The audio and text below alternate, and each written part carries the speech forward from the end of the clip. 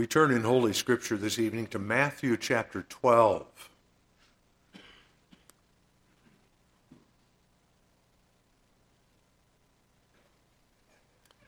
We only have 2 weeks before we commemorate the wonder of Christ's resurrection, and I decided in the couple weeks leading up to that, which would include Good Friday, I would call attention to a couple events in Jesus' earthly ministry leading up to his death and resurrection.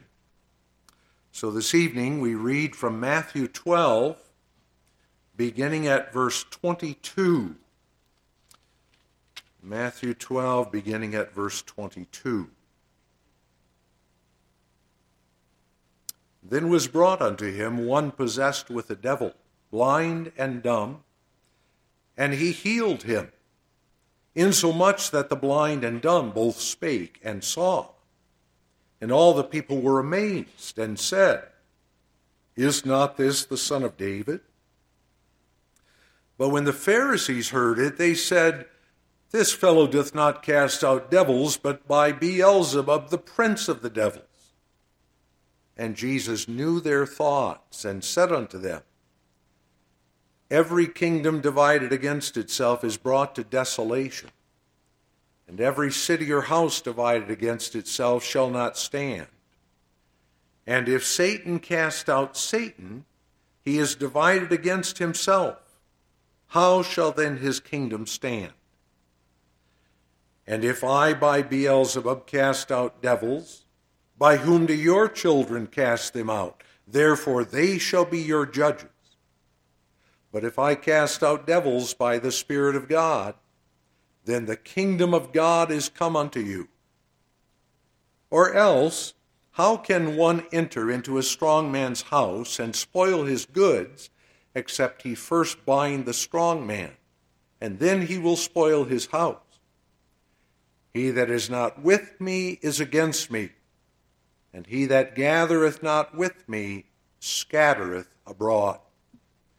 Wherefore I say unto you, all manner of sin and blasphemy shall be forgiven unto men, but the blasphemy against the Holy Ghost shall not be forgiven unto men.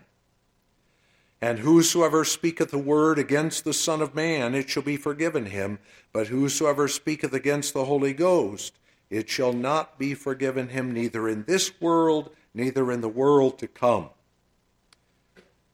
Either make the tree good and his fruit good, or else make the tree corrupt and his fruit corrupt. For the tree is known by his fruit. O generation of vipers, how can ye, being evil, speak good things? For out of the abundance of the heart the mouth speaketh. A good man out of the good treasure of the heart bringeth forth good things, and an evil man out of the evil treasure bringeth forth evil things. But I say unto you that every idle word that men shall speak, they shall give account thereof in the day of judgment. For by thy words thou shalt be justified, and by thy words thou shalt be condemned. And now verses 38 through 41 will be our text. Then certain of the scribes and Pharisees answered, saying, Master, we would see a sign from thee. But he answered and said unto them, An evil and adulterous generation seeketh after a sign, and there shall no sign be given unto it but the sign of the prophet Jonas. For as Jonas was 3 days and 3 nights in the whale's belly, so shall the Son of Man be 3 days and 3 nights in the heart of the earth. The men of Nineveh shall rise in judgment with this generation, and shall condemn it, because they repented at the preaching of Jonas, and behold, a greater than Jonas is here. The queen of the south shall rise up in the judgment with this generation, and shall condemn it. For she came from the uttermost parts of the earth to hear the wisdom of Solomon, and behold, a greater than Solomon is here.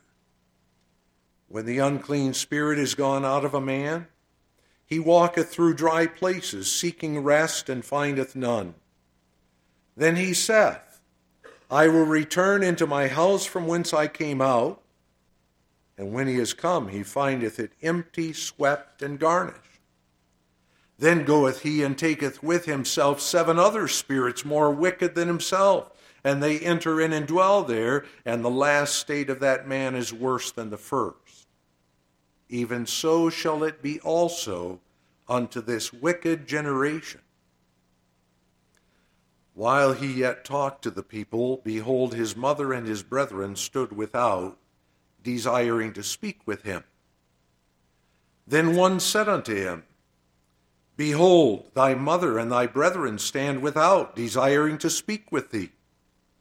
But he answered and said unto him that told him, Who is my mother, and who are my brethren? And he stretched forth his hand toward his disciples and said, Behold my mother and my brethren. For whosoever shall do the will of my Father which is in heaven, the same is my brother and sister and mother.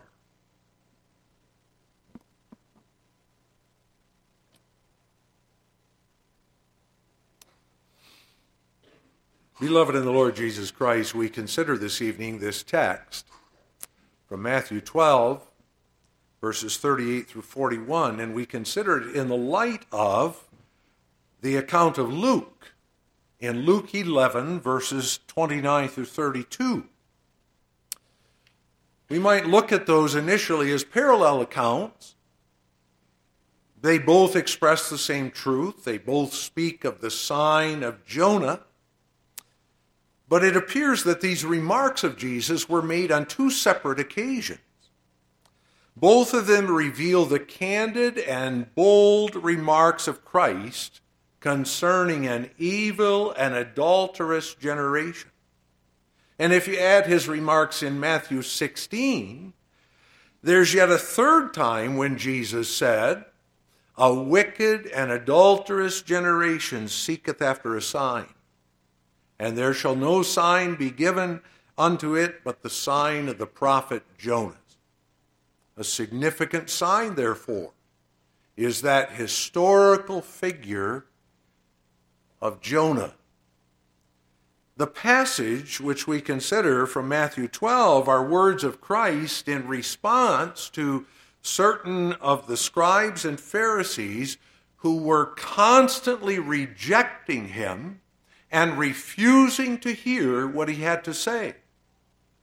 And in this instance, they come to him and they say, Master, we would seek a sign from thee. And Mark, in his record of Mark 8, verse 11, says that the Pharisees asked this question, tempting him. Luke confirms the same in Luke 11, verse 16. And this was not the first such request, nor would it be the last. Always the unbelieving Jews were seeking after a sign. In John 6, in fact, within hours after Jesus performed the wonder of feeding the 5,000, the same people were coming to him, as we read in verses 28 through 30. Then said they unto him, What shall we do that we might work the works of God? Jesus answered and said unto them, This is the work of God, that ye believe on him whom he hath sent. They said therefore unto him, What sign showest thou then, that we may see and believe thee? What dost thou work? And the same request is made in the opening words of our text this evening. The substance of the text shows us Jesus' response to that request. So without any further introduction, I call your attention to the sign of Jonah. A sign sought, a sign rejected, and a sign fulfilled. There is nothing in itself strange about the Jews asking for a sign from Jesus. After all, throughout the whole Old Testament, God spoke to his people through the types and shadows and by signs and wonders. And because the Spirit was not yet poured out into the church, his church had need of outward signs. And numerous were the signs given throughout the Old Testament. Israel had received signs from Moses when he was sent by God to deliver them out of the bondage of Egypt. Gideon the judge, you remember, received the sign of the fleece. Much later, Hezekiah received the sign on the sundial. And all those who looked for the Messiah did so in the expectation that his coming would be marked by many signs, including, as Isaiah had prophesied in Isaiah 7 verse 14, the sign of the virgin birth. But what are the significance of those signs? What was the significance? Signs are visible tokens of the invisible presence of Jehovah and of his work to establish his kingdom and covenant.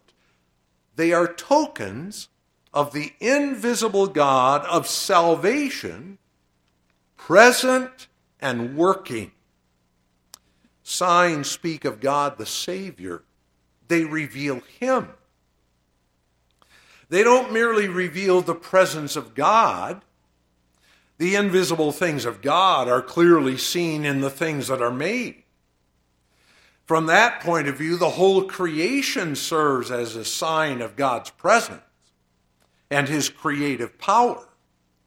But a sign is something special in that it belongs to the sphere of grace, of salvation. And the very nature of that sign draws attention. It's something distinct from what we normally see and hear.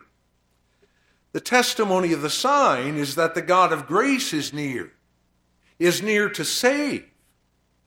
He is near bringing about the realization of his promise, gathering his people, preparing for the destruction of the enemy and the establishment of his glorious kingdom.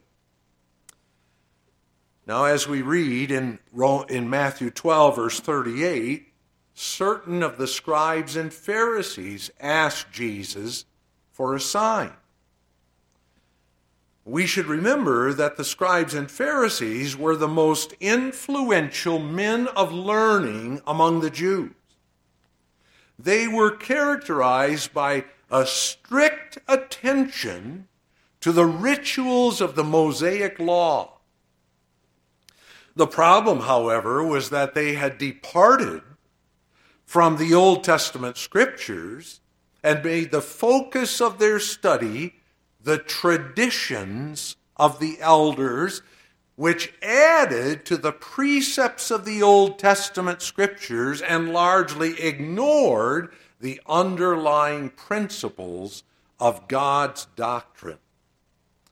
And because these men occupied prominent offices connected with the Jewish nation, they had a powerful influence over the public's way of thinking, that is, among the Jews.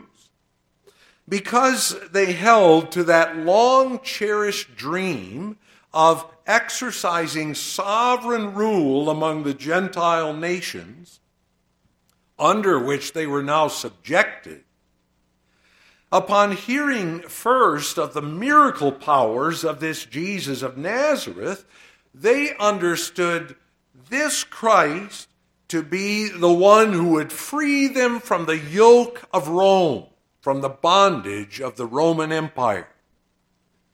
But as soon as it became evident that he was not one with them, they viewed him as a threat to his power. So they sought his destruction.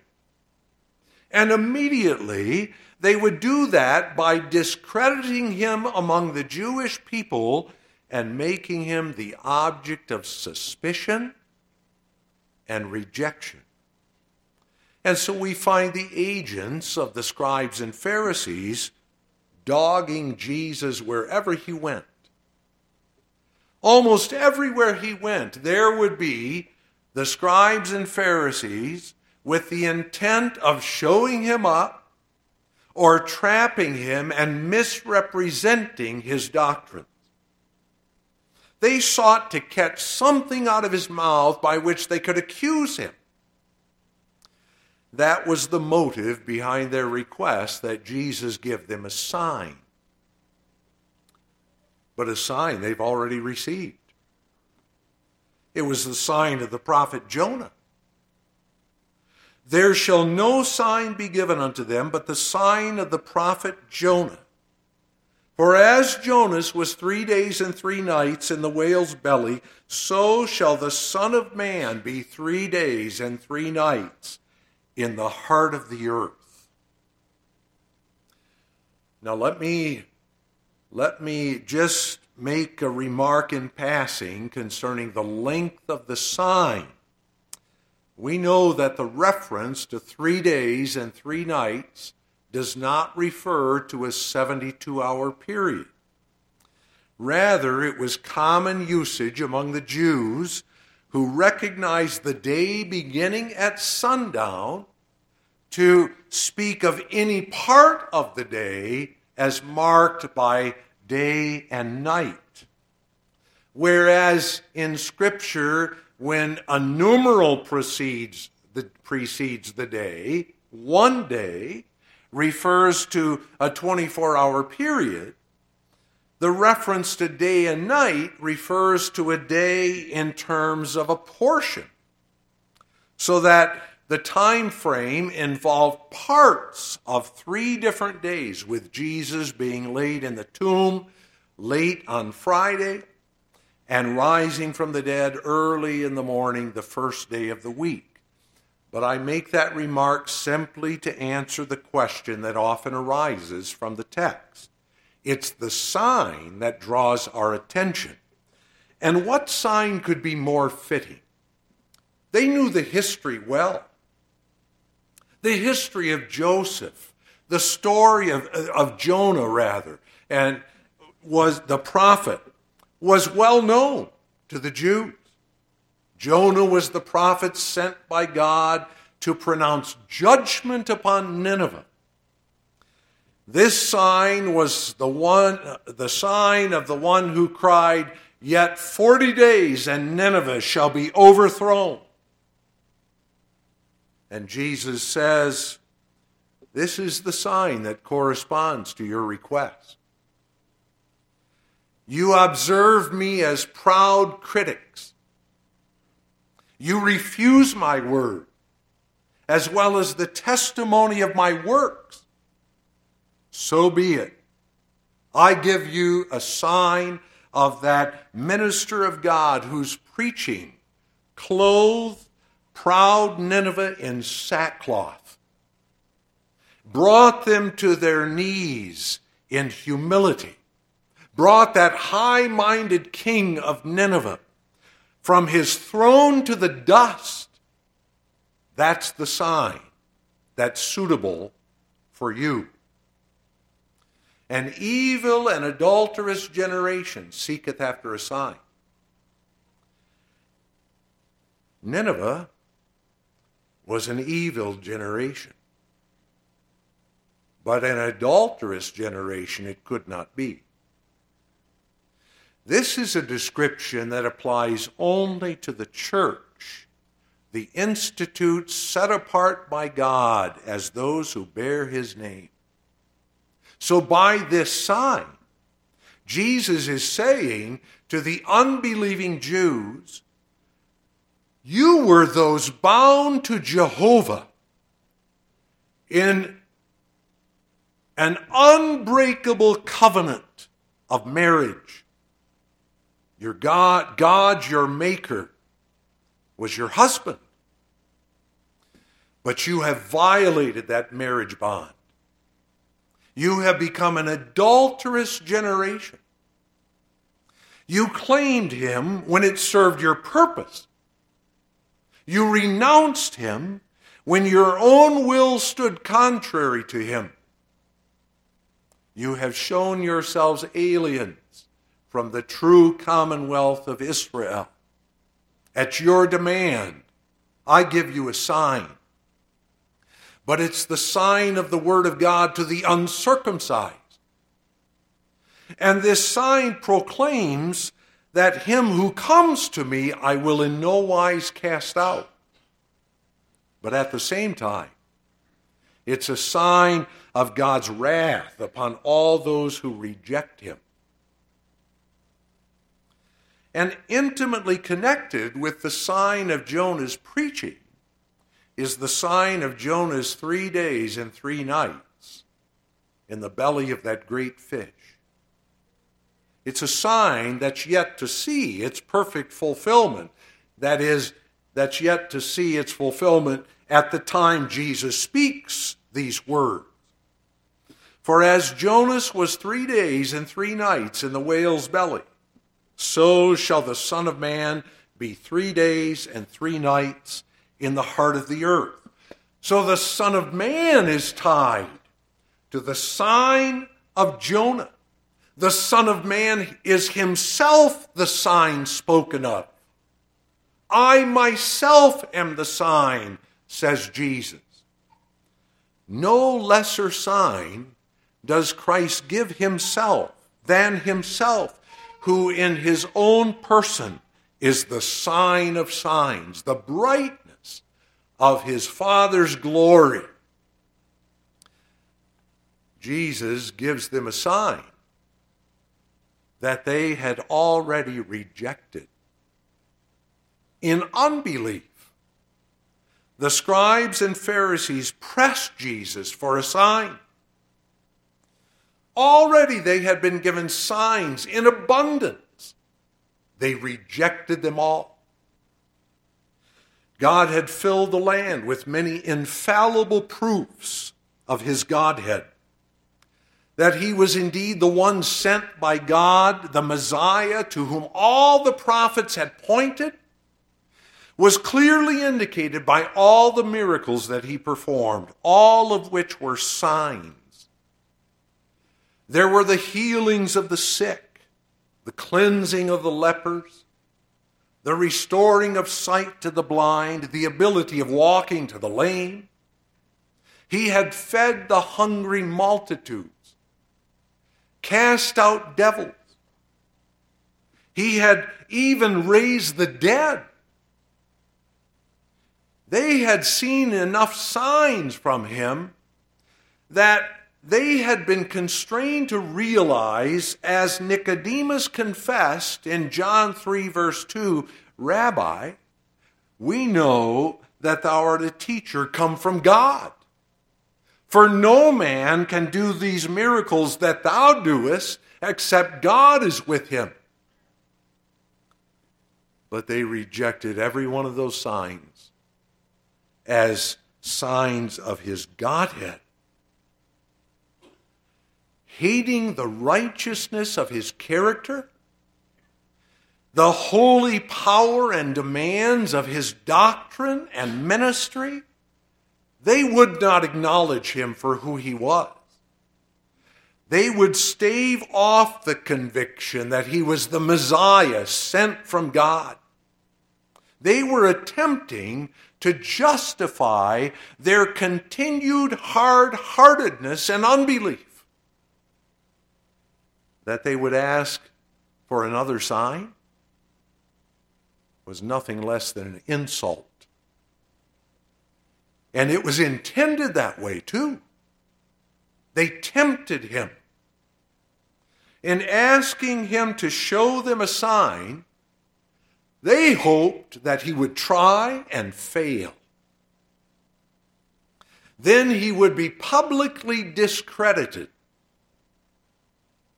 These scribes and Pharisees had already expressed the thoughts of their hearts.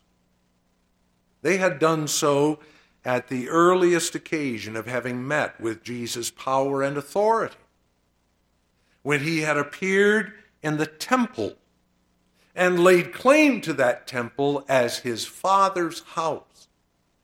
You remember that Jesus, having found that temple perverted and corrupted by the apostasy of the church, drove out the money changers, pitched over their tables those who had turned God's house into a marketplace, a common mall, and immediately the Jews demanded proof of his authority to do this.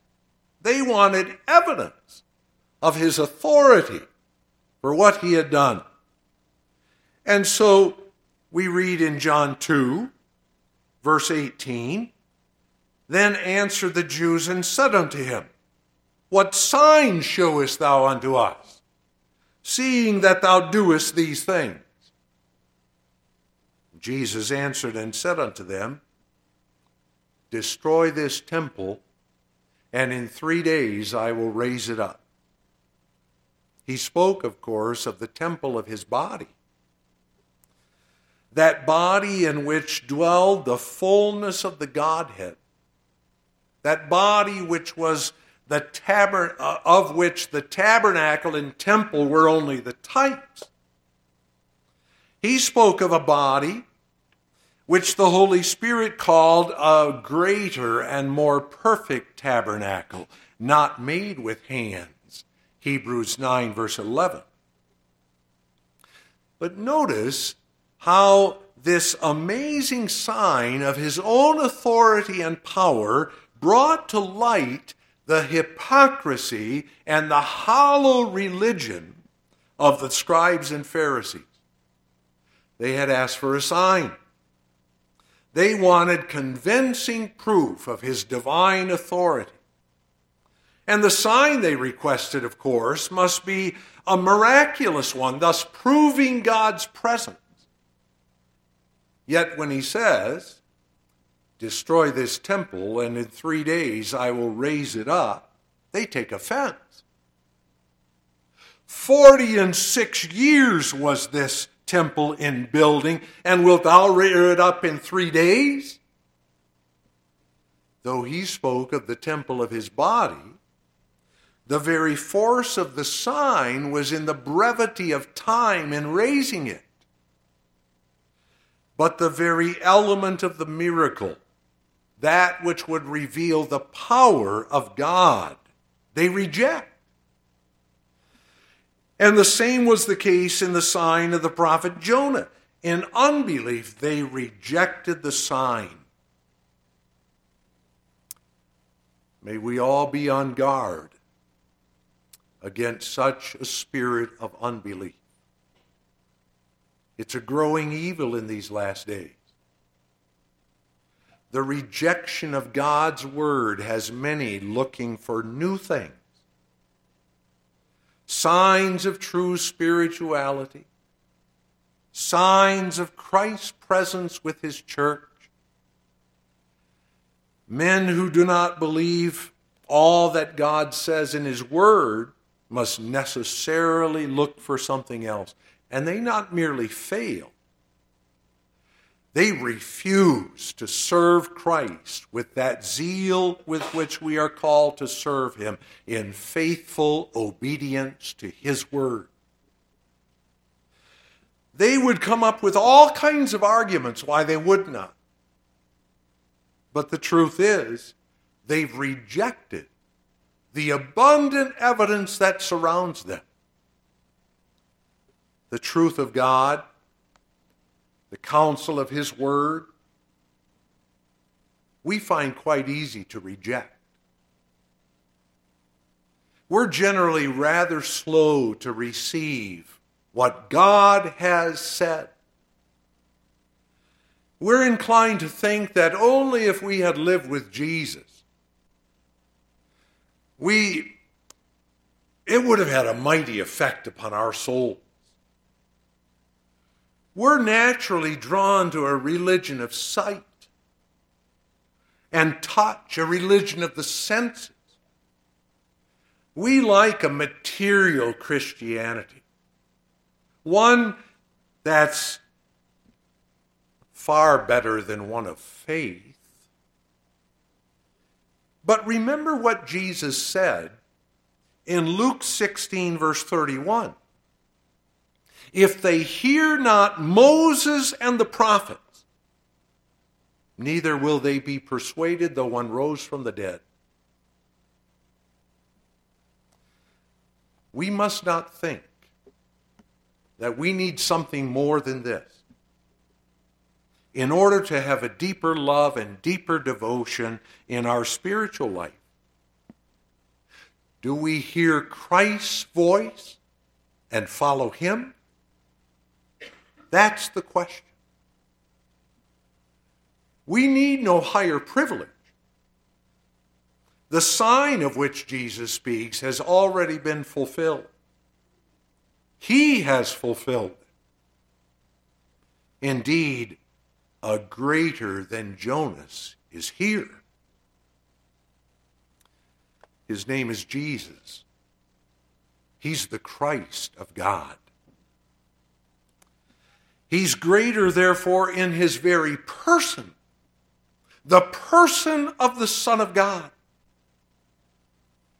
When we look at Jonah's preaching, we look back at Jonah's preaching recorded in the Old Testament, we realize it belonged to the sundry times and diverse manners in which God spoke by the prophets. Hebrews 1 verse 1. But God hath in these last days spoken unto us by his Son, whom he hath appointed heir of all things, by whom also he made the worlds. You see, both Jonah and Jesus were commissioned by God. Without that divine commission, there could be no comparison. In both cases, it was God's word they proclaimed, the very preaching which God himself commanded them to preach. Both Jonah and Jesus were acting under divine authority. But Jesus came from the very bosom of the Father. What he has seen and heard, therefore, that he has testified. If at the preaching of Jonah, the men of Nineveh repented, shall they not rise up in judgment against us? If we put away from us the preaching of him who speaks from the very bosom of the Father, calling us to repentance and faith, also belonging to his greater person, is the greater claim upon us, the inarguable right to call us to repentance. As representing the Godhead, as God in the flesh, God become flesh, Jesus can say to all, against me only you have sinned, and done evil in my sight, that I might be just in speaking to you these words, in speaking my judgment. Jonah, you see, had no personal quarrel with the Ninevites. Oh, yes, he hated them. They were Israel's enemy. But his quarrel was not one of personal contact. Jonah had no personal claim on them. But the greater than Jonah has come. He's entitled to all our love and service and adoration and obedience. And when these and any expression of gratitude is withheld by us or given him in less than absolute perfection, his is the claim of an intimately personal nature. He himself represents the offended Godhead. When he calls to repentance, there can be none greater. He speaks with inescapable, infinite authority. But Christ is not only greater in person, he's greater in his office. Indeed, both occupied the prophetic office. Both Jonah and Jesus. But Christ is the fulfillment of the office. He is the one of whom God said to Moses in Deuteronomy 18, verses 18 and 19, I will raise them up a prophet from among their brethren, like unto thee, and will put my words in his mouth, and he shall speak unto them all that I shall command him. And it shall come to pass that whosoever will not hearken unto my words which he shall speak in my name, I will require it of him. The scribes and Pharisees had that scripture. They knew that the fulfillment was not found in Jonah. All the prophets called to repentance. But Jonah's commission as a prophet was very limited. It was but a fragment of the truth that he would proclaim. The gospel he proclaimed, to be sure, but not in its fullness. Its fullness was yet to come. Christ in his office is the way, the truth, and the life. He's the fulfillment of the counsel of God, who has come not only to fulfill, but to proclaim all God's will.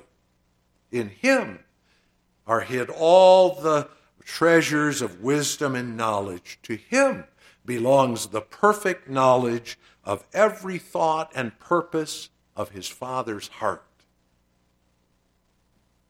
He proclaims the fullness of the gospel call with urgency. And if the men of Nineveh repented at the preaching of Jonah, shall they not rise up in judgment against those who stood before the very fullness of the Godhead and rejected his word? But there is more. Also belonging to his office is the execution of his Father's will, in which he fulfilled the peculiar sign of Jonah, showing himself greater. For as Jonas was 3 days and 3 nights in the whale's belly, so shall the Son of Man be 3 days and 3 nights in the heart of the earth. That's now been fulfilled, you know. Jonah was a sign to the Ninevites.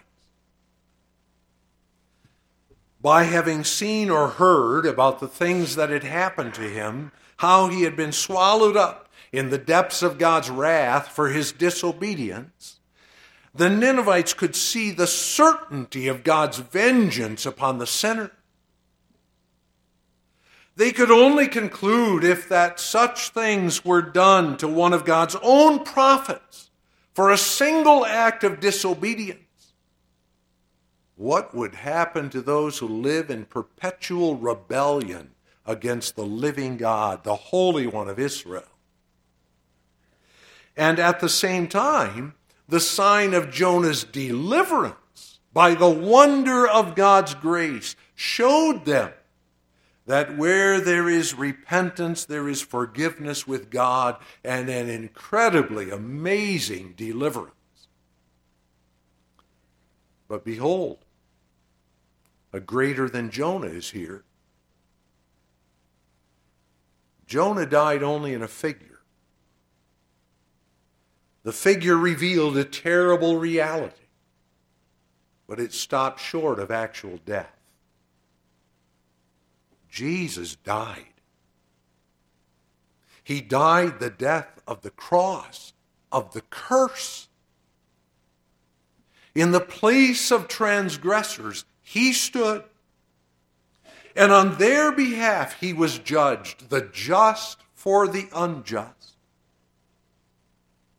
And bearing our curse, he bore not merely a figure, the reality, the fullness of God's wrath, the complete terrors of the wages of sin, which is death.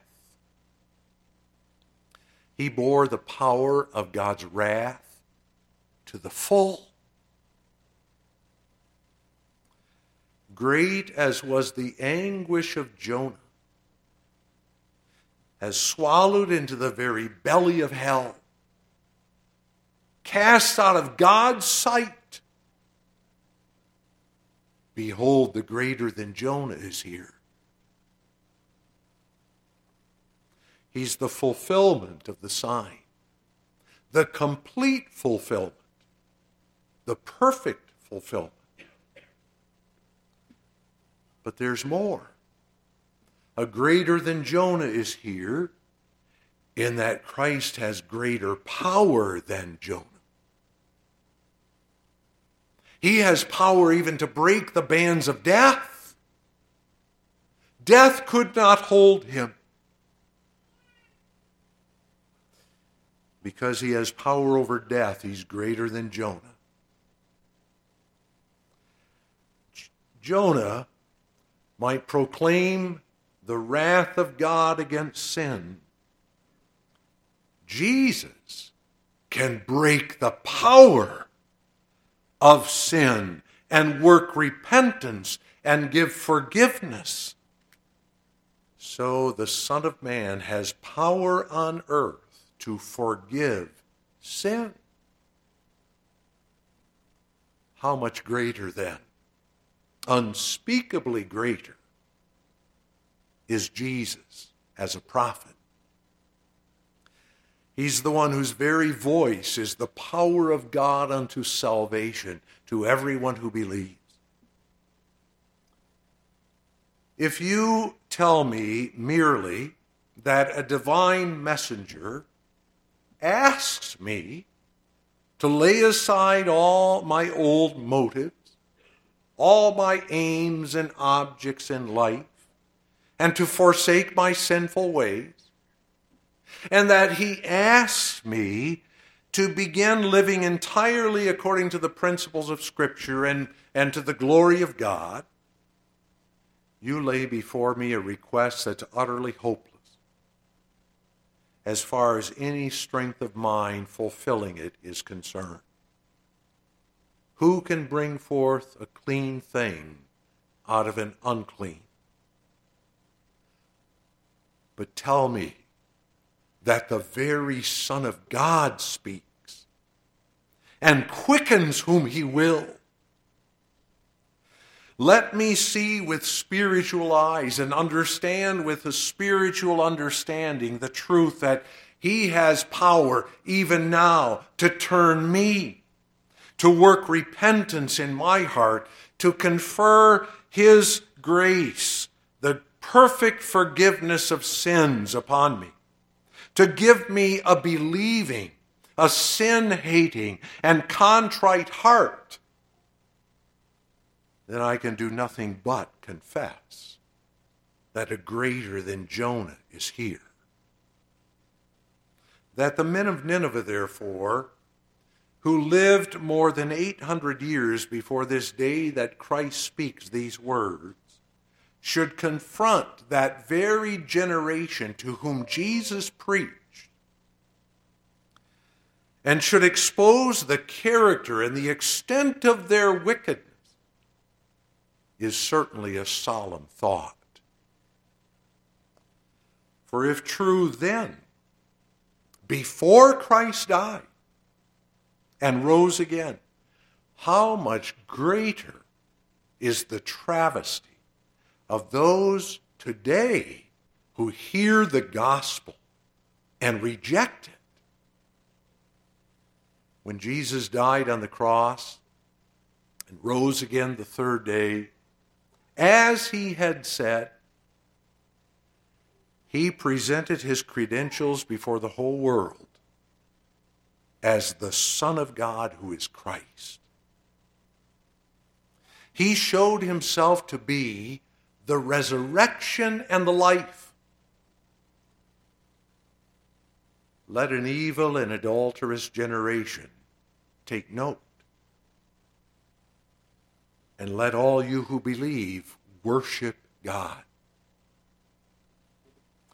For the greater than Jonah will continue to witness from heaven as the Lord of glory. He will pour out his Spirit on the day of Pentecost. He will send them forth as ambassadors to preach his gospel to all nations. Nineveh repented at the preaching of Jonah. But Christ reveals and proclaims God's righteousness and grace to all generations. The Jews will continue to seek a sign, and the Greeks seek after wisdom. But Christ's servants will preach Christ crucified, the power of God and the wisdom of God. To the Jews, he's a stumbling block, and to the Greeks, foolishness. But unto them which are called, both Jews and Greeks, Christ, the power of God and the wisdom of God. It's exactly from that point of view that Jesus said, the men of Nineveh shall rise in judgment with this generation and shall condemn it, because they repented at the preaching of Jonas. And behold, a greater than Jonas is here. The men of Nineveh who repented, humbling themselves before the preaching of the word, will stand with Christ and his saints as they appear to judge the world. And they will accuse and condemn that evil generation that called itself the people of God, because that generation despised the blood of the New Testament and rejected Christ himself. Nor will it ever be different in the world, beloved. The Holy Spirit saw to the preservation of this word in Holy Scripture, also for our admonition today. That evil and adulterous generation is always found in the broader church institute. They clamor for signs, despising the preaching of Christ. They clamor for new things that will draw and attract. They will have the church cater to their carnal whims. But for them, says Christ, there's only one sign, the sign of the prophet Jonah. There's only one message, the preaching of the gospel, which is the one and only power of God unto salvation. If they will not believe Moses and the prophets, if they will not receive the preaching of God's word, there remains nothing but a fearful looking for of vengeance. God works his work. He gathers his own. Therefore he hath mercy on whom he will have mercy, and whom he will, he hardens. Romans 19, verse 9. 9, verse 19. Hear the word of God. Let us be determined to preach and to hear nothing but Jesus Christ and him crucified. For the greater than Jonah is here. Amen. Heavenly Father, we give thanks to thee for speaking thy word as the gospel of salvation to us who believe. And we thank thee, Father, for the faith which thou hast given us, and pray that thou wilt strengthen our faith to the honor and glory of thy name. for Jesus' sake. Amen.